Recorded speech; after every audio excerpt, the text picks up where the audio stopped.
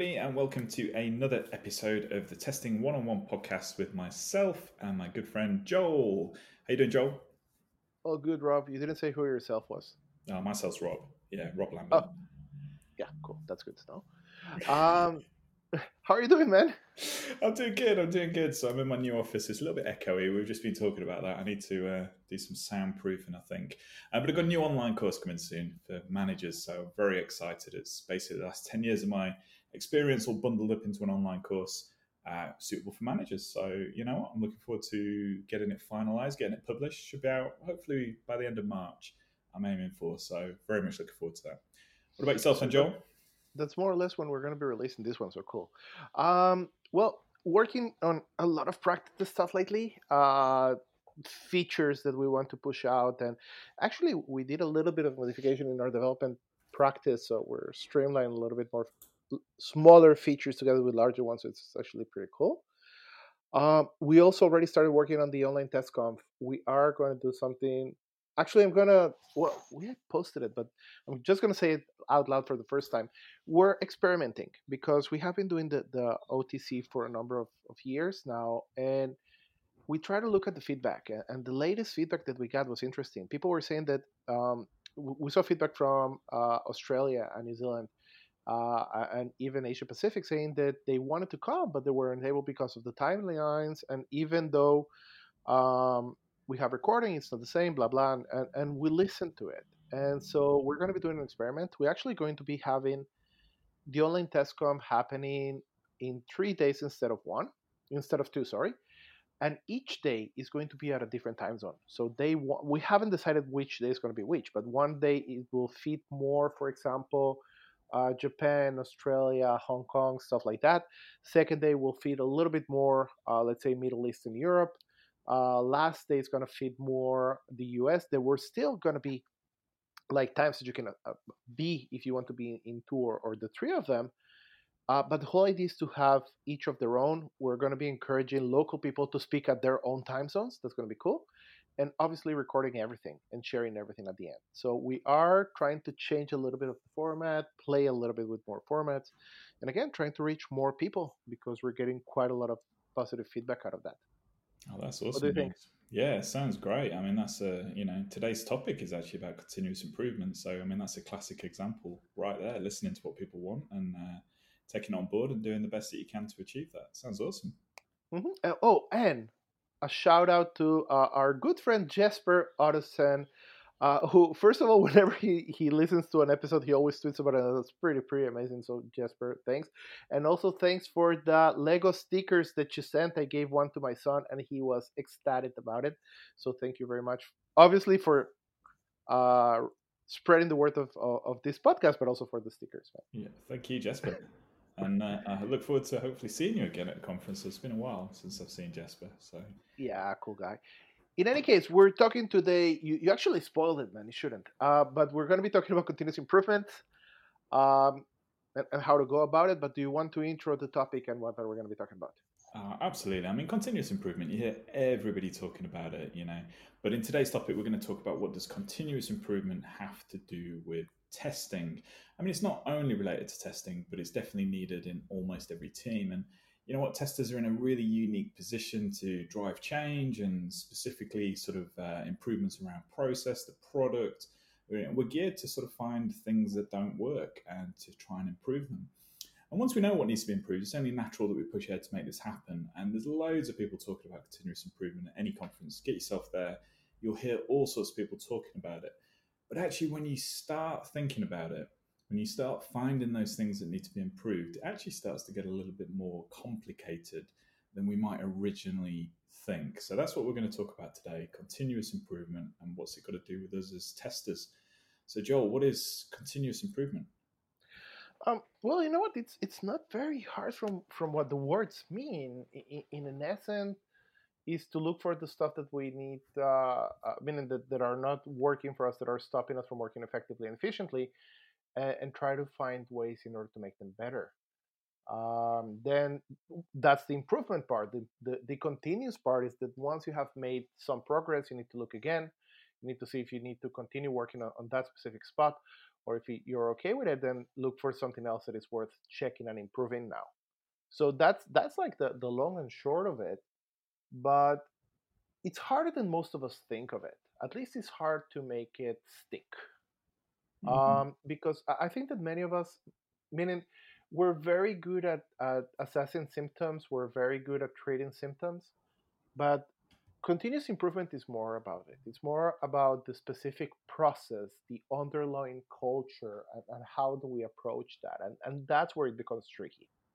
Okay, yeah, I couldn't agree more. So, okay, so let's say you're a tester in a team and you've got some areas that you think you might want to improve, but so where do we start? How do you start to understand whether it should be improved or not?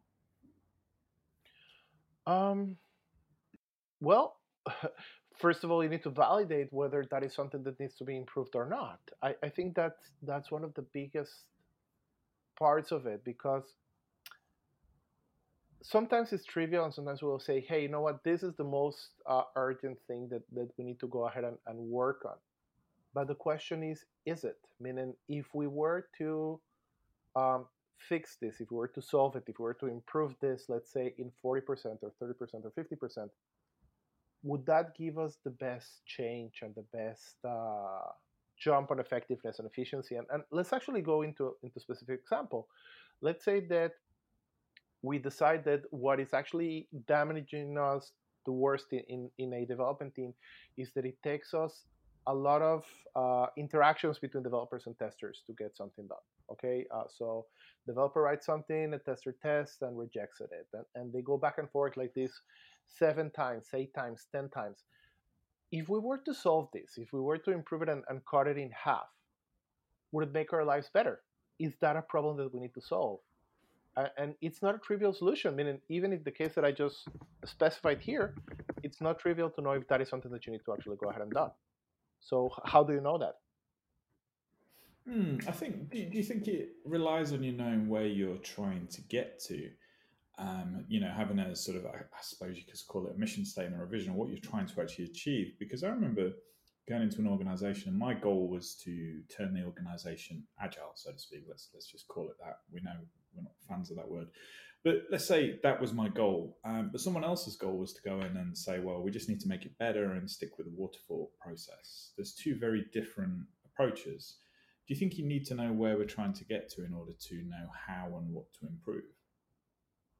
Well, I think that first of all, turning agile or sticking to waterfall shouldn't be the goal, because it doesn't make sense for it to be the goal. Meaning, the goal should be to gain more value, and the process that you're using is not going to gain more value. You might say, hey, you know what, my goal is to release products faster, to increase my cadence in order to release every 2 weeks or 4 weeks. You know what, it sounds like agile might actually do a good job of that better than waterfall, if let's say if all goes the same. But if the issue here is that you need to release a very good product to NASA, that it needs to work with all the standards, and it needs to be methodologically done and tested thoroughly, you know what, I might go with waterfall there. So the goal can never be, well, you mentioned agile and waterfall. That's a very tense conversation, because people give superpowers to agile and think that waterfall is the source of all evils. Absolutely. Um, but I think that we need to. That's actually the point. You need to try to understand how are you going to be able to improve the business. And let's go over to the business. Meaning, if even if you're not an NGO, how do you make more money? And if you're an NGO, is how do you do more with the money you have? Yeah. But it's that part of the improvement. It's not to improve something superficial, it's to improve something that matters. And by the way, we're beating around the bush too much. I think that the best way to do that is basically to have a good conversation with the stakeholders that matter. In this case, you know what, go as high as you can. And it really depends on who you ask. So if you will be asking, for example, customer support, they will tell you, hey, you need to improve the quality of the product and the speed with which you reply to us. And if you go and you ask sales, they will say you need to improve the speed at which you release more features. And if you're going to be asking professional services, they will tell you need to improve the way in which you answer to our questions and get back to us. So you will need to go to a place that actually oversees as much as possible, or at least to have as many of those people in the room when you're actually trying to decide what to improve or not. Because at the end of the day, we all work in businesses and we want to maximize the value of the business in that case. So that is the improvement that at least I believe we need to strive to. Absolutely. And the thing you hit the nail on the head there is actually going to find out what's actually important to customers, business, stakeholders, but then also not being shy away from putting forward your own ideas for improvement around the, for example, the development process. Absolutely. And then it just needs to come together as a kind of here's what we're going to do and here's where we are and here's where we're trying to get to. You hit on something that I want to sort of dig a little bit into here. So you hit on improvement being methodical. Why is that? Can't we just randomly go around and improve stuff? You know what? I'm gonna go over to what I said before. You don't want to treat the symptoms. You want to treat the ailment, okay? And that is where methodological approach actually goes into. Um, Also, improvement, it takes a lot of time for it to stick, and that is Mm, also the methodological part. Meaning, it's not to say, hey, we have too many open bugs. Just to give a very lame example, but very easy to measure. So, we're releasing the product with too many escaping defects. Okay, so we need to improve the amount of escaping defects. If you're going to be looking into escaping defects only in one release, then most probably the second release they will go up. You need to do it one release, second release, third release, just to make sure that you're making a change that sticks, because it's easy to change, it's harder to make it stick. mm. Okay, and even if you look at yourself, hey, I'm gonna diet, so the first 3 days are very easy, and you go next to McDonald's and you say, no, I'm not gonna enter. But look at yourself 3 weeks from now, that's when it counts. That's where the methodical part actually comes into place. Mm. Because at the end of the day, we don't need to improve only the numbers, we need to modify our behavior. Okay, and it's really, really hard to do it. It is. It is, and I think that's a key point. Is yeah, I mean, you can achieve almost any improvement you wish, but you might behave badly or treat people like rubbish in the process, or skip corners or do things in order to achieve that sort of surface level improvement. But real improvement comes from shifting the behaviors as well. And I think as well, there's a worry that certain if you don't do it I can't even say it either. If you Oh, don't do it, come on, man. it's I'm fine. Spanish speaker. You're an English speaker. Do it right. No, if you can't improve it carefully, then you know what? You're taking on too many things as well. I see some teams they're just trying to improve the whole world all at the same time, and it's just becomes sort of hugely overwhelming. And they often have no idea what's actually improving and what's not. So, But wait, don't go too fast, because you actually hit something that is very important. You should not try to overtake too many things at once, because then you won't do anything. Um, if you know that you have issues, you should try to improve one, maybe two. You know what? I'm going to give you a lot of credit to three. But if you won't become Cinderella overnight. You don't have a magic wand. It's not going to happen.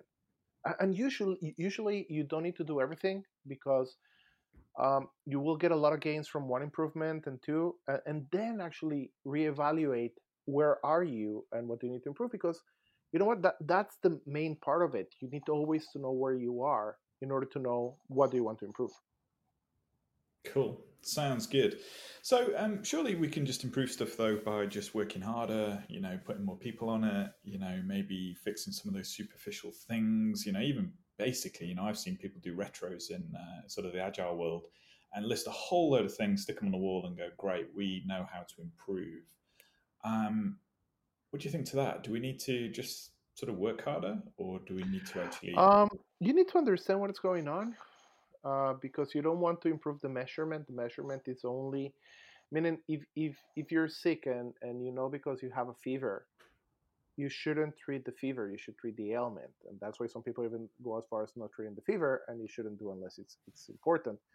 um, so in here, for example, if you see a symptom in your process being that, you know what, we have too many rejections, too many rejected bugs, and too much bugs being open forth and stuff like that, you shouldn't strive to fix that. You should look and say, hey, you know what, why is it happening? And then you realize that, you know what, we don't have a good communication culture between developers and testers.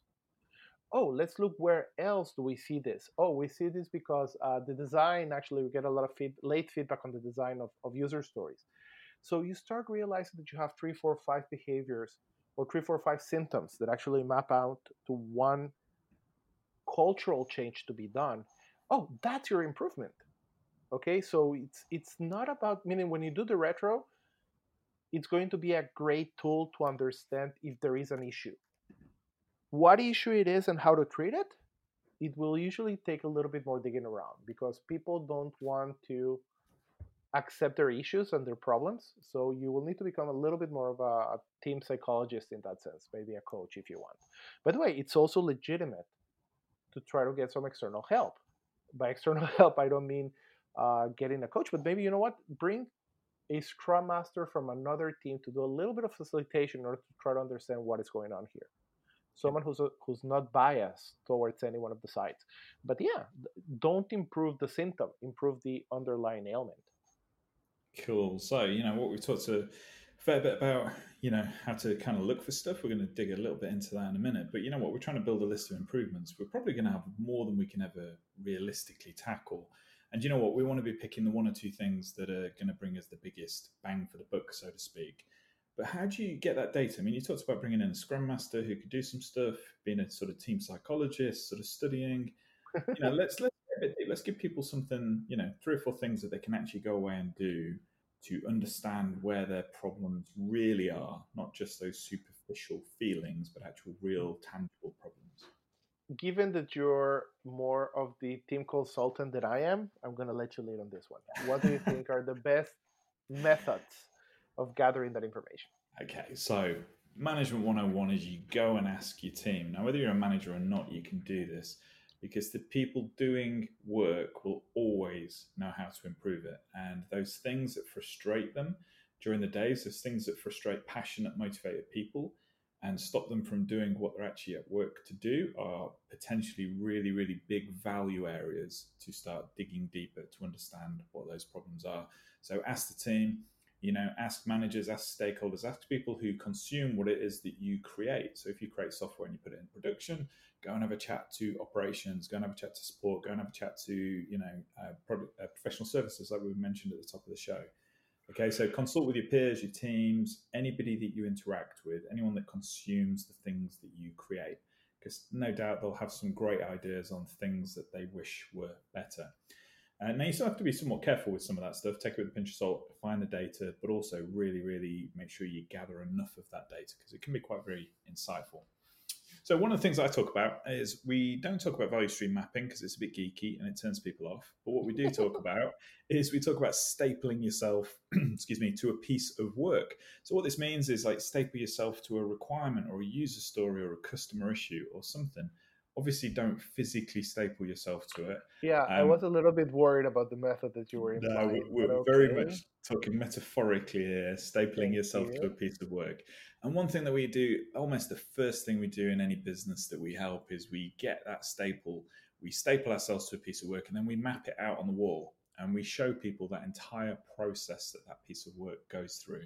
And that visual cue, that visual image on the wall of the process can immediately, you'll see some things, you'll be going, oh my God, why do we do that? Or we're missing a piece here, or this takes far too long, or why do we have to wait for Bob who's off sick and nothing happens? You'll start to see what we call the bottlenecks, the handovers, the delays, all the other stuff that we'll see. So it's a really good way of doing it. And immediately, if you get everybody around it, you'll start to see some real opportunities to improve. There's another saying that we have, which is called discipline equals learning. Now, if we follow the processes and we follow them, even though they might not work, we can understand what does and does not work. If what we do is complete randomness and everybody has their own way of doing what is potentially the same work, then we'll never quite know what works and what doesn't. And we certainly won't know whether improvements we make to it have made a difference. So discipline equals learning. If you've got a process, follow it, even if it's not optimal at the moment, because then you get an opportunity to improve it. And then obviously there's another one, people probably heard of this, it's 5 whys, it's root cause analysis. Many ways to do it. 5 whys is a pretty standard one. And you want to be asking why 5 times to anything that goes wrong. So you know what, you ship some code, it had a bug in it. Why did it have a bug in it? Because we found it, but we didn't fix it or whatever, and you follow the path through. Now, the thing to remember with this one is most people get to the root cause and try and fix that root cause. Yes, you should do that. But every time you've asked why, the chances are you've got a process failure there or a person failure. It's not a witch hunt. You need to do this very carefully. But every time you ask why, and we say, well, we didn't have this meeting or we had this meeting, but it wasn't effective, they are opportunities to improve the business. They're opportunities to improve the process. So it's really important that you follow those whys and then you improve the bits that have allowed that thing to escape into production or fail the system or whatever it is that you're investigating. So there's some ideas for you. And you really want to be sort of cataloging these things, pulling out the ones that are going to give you the best value. And then that's where you want to focus your attention nice and carefully. And with the team, with the people who own or work in those processes, because you know what, if you're going to change somebody's work, you're going to change the way that people work. You need to have them as part of that process of improving at the same time. So there you go. I'm off my soapbox now, Joel. What else? Well, you know what? For me, it's actually the first one because I think that, as you were saying, if you have been working in something for a long, long time, um, you know what sucks and what doesn't.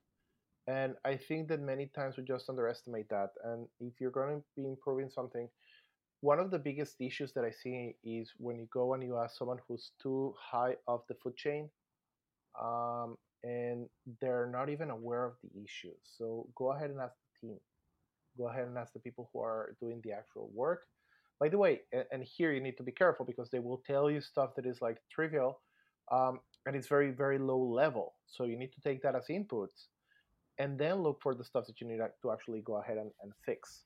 Okay, but it is important to go to the roots and try to understand. Okay, people, tell me what do you think we should actually do here. Most Yeah. times they will know. I think there's an important part here. If you're new into a team, one of the things we talked about at the top of the show and what we're big fans on this podcast is we talk about behaviors. And if the behavior in an organization is that nobody ever listens to you, or it's not a great culture to stick your hand up and go, I think there's something wrong here, and you're new into the team and you're aiming to change and you've got a very different approach, you still might not actually get anything back because people are just sort of almost conditioned to just ignore stuff, and it's like an apathy. People kind of just get used to it. So just be aware of that if you're brand new into a team, that actually, you know, it might take a little bit of relationship building, a little bit of demonstrating that you're actually serious about this. There's a lot of initiative fatigue going on in businesses where they're trying to do agile. Now we're doing Kanban. Now we're back to waterfall. And it's, you know what, people start to have a level of apathy, which is just the way it is, kind of thing. So just be cautious with that and spend a bit of time trying to tease that out. But they absolutely know how to improve stuff. On the other hand, when you're fresh and you have fresh eyes and you haven't been gotten used to the crappy works of ways of working, then that's when you can also bring good ideas and change ideas. So I'm Definitely. meaning don't do it on the first day, Yeah. but it's okay if you've been here for a month and you say, hey, this doesn't make sense. And maybe people keep doing it because that's the way that we've been doing it for the last 3 years, and why change it now? So it's basically a balance between wait a couple weeks, but don't wait too long, or you get used to the same old crappy way of working. God, yeah. I mean, as a consultant, the only measure, well, not the only measure, but one of the most important measures of my success is that I don't start to exhibit the behaviors of the team that I'm brought in to try and change. Because I think as soon as you do that, you start to become part of the problem, and that's really not a good place to be. Okay, cool. So we've talked about, you know, finding those issues, working with the team, understanding maybe root cause, discipline, all that kind of stuff. We've talked a little bit about how you can't improve it on your own. You've got to involve the team in that. But how would you actually then articulate the improvement? You know, how would you brag about it? How would you show off about it? How would you articulate in a positive, business-focused way that these things are making a difference? What would you do? You remember the last podcast that we recorded previously? I We think were so. talking about metrics and measurements. Um, I think that it's important when you choose to improve something. How do you know if you improved it or not? Set up a set of indicators that will show that we're doing it better. And if we just digress a little bit to the metrics podcast we did some time ago, it shouldn't be one measurement. It should be a set of metrics that will give you a multi-dimensional reading that what you're doing, not only is it correct, but you improve the whole process and not only the symptom. Okay, I didn't lower the heat, meaning my temperature, and continue the ailment. No, no, no. We actually made this symptom, this symptom, this symptom, that other symptom go away. And so we can assume that we actually solved the issue at hand. So try to look at that. So if you have a communication issue, look at all the different aspects that makes it obvious that you have the communication issue.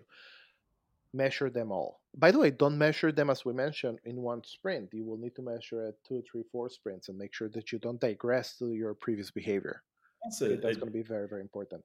coming back to what you said, if you're new into a team, don't try making changes on your first day or even your first week or even potentially your first month, because you've got to get those measures. Otherwise, you don't know whether or not there's even a problem, let alone whether or not you've actually improved anything. And those measures were, the previous podcast, we talked a lot about trends. Really important that you're not, making a change and it trending in the wrong direction, which I've seen many, many people do.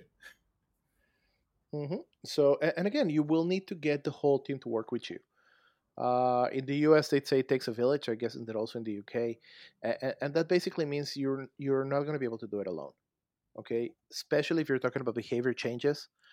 There's no way one person will change the whole behavior. One person can be the trigger, the example, the leader of the pack if you want. But unless you get buy-in from everyone, and unless people are willing to take the price for change, it's not going to happen. Okay, so in this case, remember, you're working as part of a team, and it will take, I'm not going to say the whole team, but most of them, if you want to make this stick. Make it happen and make it stick. Two separate things. Absolutely. But why us? If we're a tester in a team, why should we do this? You know what? Because we are measuring all the time, we're benchmarking all the time. We are at that conjuncture where we see the actual results of the work being done, and we, whether we want it or not, we grade it, we review it, and we grade it. And even if we don't do it ourselves, we will be the people who are responsible for having others doing it. So we are at that conjunction when we are better suited for that. Okay, so that's like the first thing, the trivial thing, without having anyone else talking about it. What do you think? Yeah, absolutely. I mean, we're the quality person on the team, and in some respects, whether we like the word quality or not, I know there's a lot of contention around that. What we shouldn't be just limited ourselves to the software itself. We should be looking at the process and the way that we're working and all the other things that we talked about in this podcast. Mm-hmm. I know you're a big fan of the modern testing podcast. Yeah, and I was about to bring this up, and if you listen to the A/B testing podcast, if you listen to only one podcast, leave us aside and go to those guys because they do a lot better job than we do. Those are Alan Page and Brent Jensen. They have the A/B testing podcast, and they are also the originators of the modern testing principles. And if you haven't read that, go to moderntesting.org and take a look into that. They have some principles and some pretty smart stuff. And principle number 3 actually goes directly into what we've been saying here. That just to mention what they have in there, principle number 3 of modern testing says that we are a force for continuous improvement, helping the team adapt and optimize in order to succeed, rather than providing a safety net to catch failures. What these guys are saying, and again, it's a whole set of ideas in there. By the way, the first one is that we're here in order to improve the business value of our teams that we also mentioned in this podcast. But what they're saying is if you're going to be doing only one thing, the biggest value that you can have is not to go ahead and catch all the bugs in the product, is to make sure that you're improving the process of how you develop your product so that those bugs are not going to be inserted in the first place. That's only one example, but what they're saying is it's better to focus on the quality aspects, meaning how do we improve the way we work, how do we become a force of continuous improvement within our teams. And I think they're onto something. If you look at it, it's a lot more effective to work well than to work bad and catch all the bugs at the end. And that's only one example of what we should be doing in here. I couldn't agree more. And actually, if you're not a tester and you're listening to this, it applies to you too. I mean, that's just the part of being a modern employee is that we're all responsible for continuous improvement. But the tester's a very unique position to be able to do this. All right, Joel, we're coming up on time. Any final thoughts, comments, queries, or concerns? No, and you know what? And whenever I talk about modern testing, I say that that's actually the epiphany of what I came here to do. I'm an industrial engineer by education, and for me, it was always frustrating that we need basically to mop up after the stuff of the team. It's better to work on the processes and continuous improvement and having legitimacy in order to do that, and doing that as a quality person within the team. That is what we should be doing. That is the important. If we have the urgent and the important, this is the important part, and we should be focusing more on that. So I like it, and I think everyone should. Absolutely. I remember my first job. I remember sat there receiving the software going, why am I waiting this far in the process before pointing out how bad this is? So, yeah, it's an immediate sort of way that we can start looking at the world. So, another good podcast there, Joel. So, thank you everyone for listening. I hope you've enjoyed it. You know where to find us. Hit that like button on wherever you've downloaded this podcast from, if you like it, of course. Also, mention us, guys. Talk about us in Twitter, Facebook, anywhere else you talk about, and recommend us to your friends. We actually really like getting your comments, so go ahead and do it. Thank you very much for listening. And if you like us, as Rob said, leave us a comment, then leave us a grade in your podcasting platform. Cool. Until next Okay. time, Joel. Until next time, Rob. Thank you very much, guys. See you later. Bye bye. Bye-bye.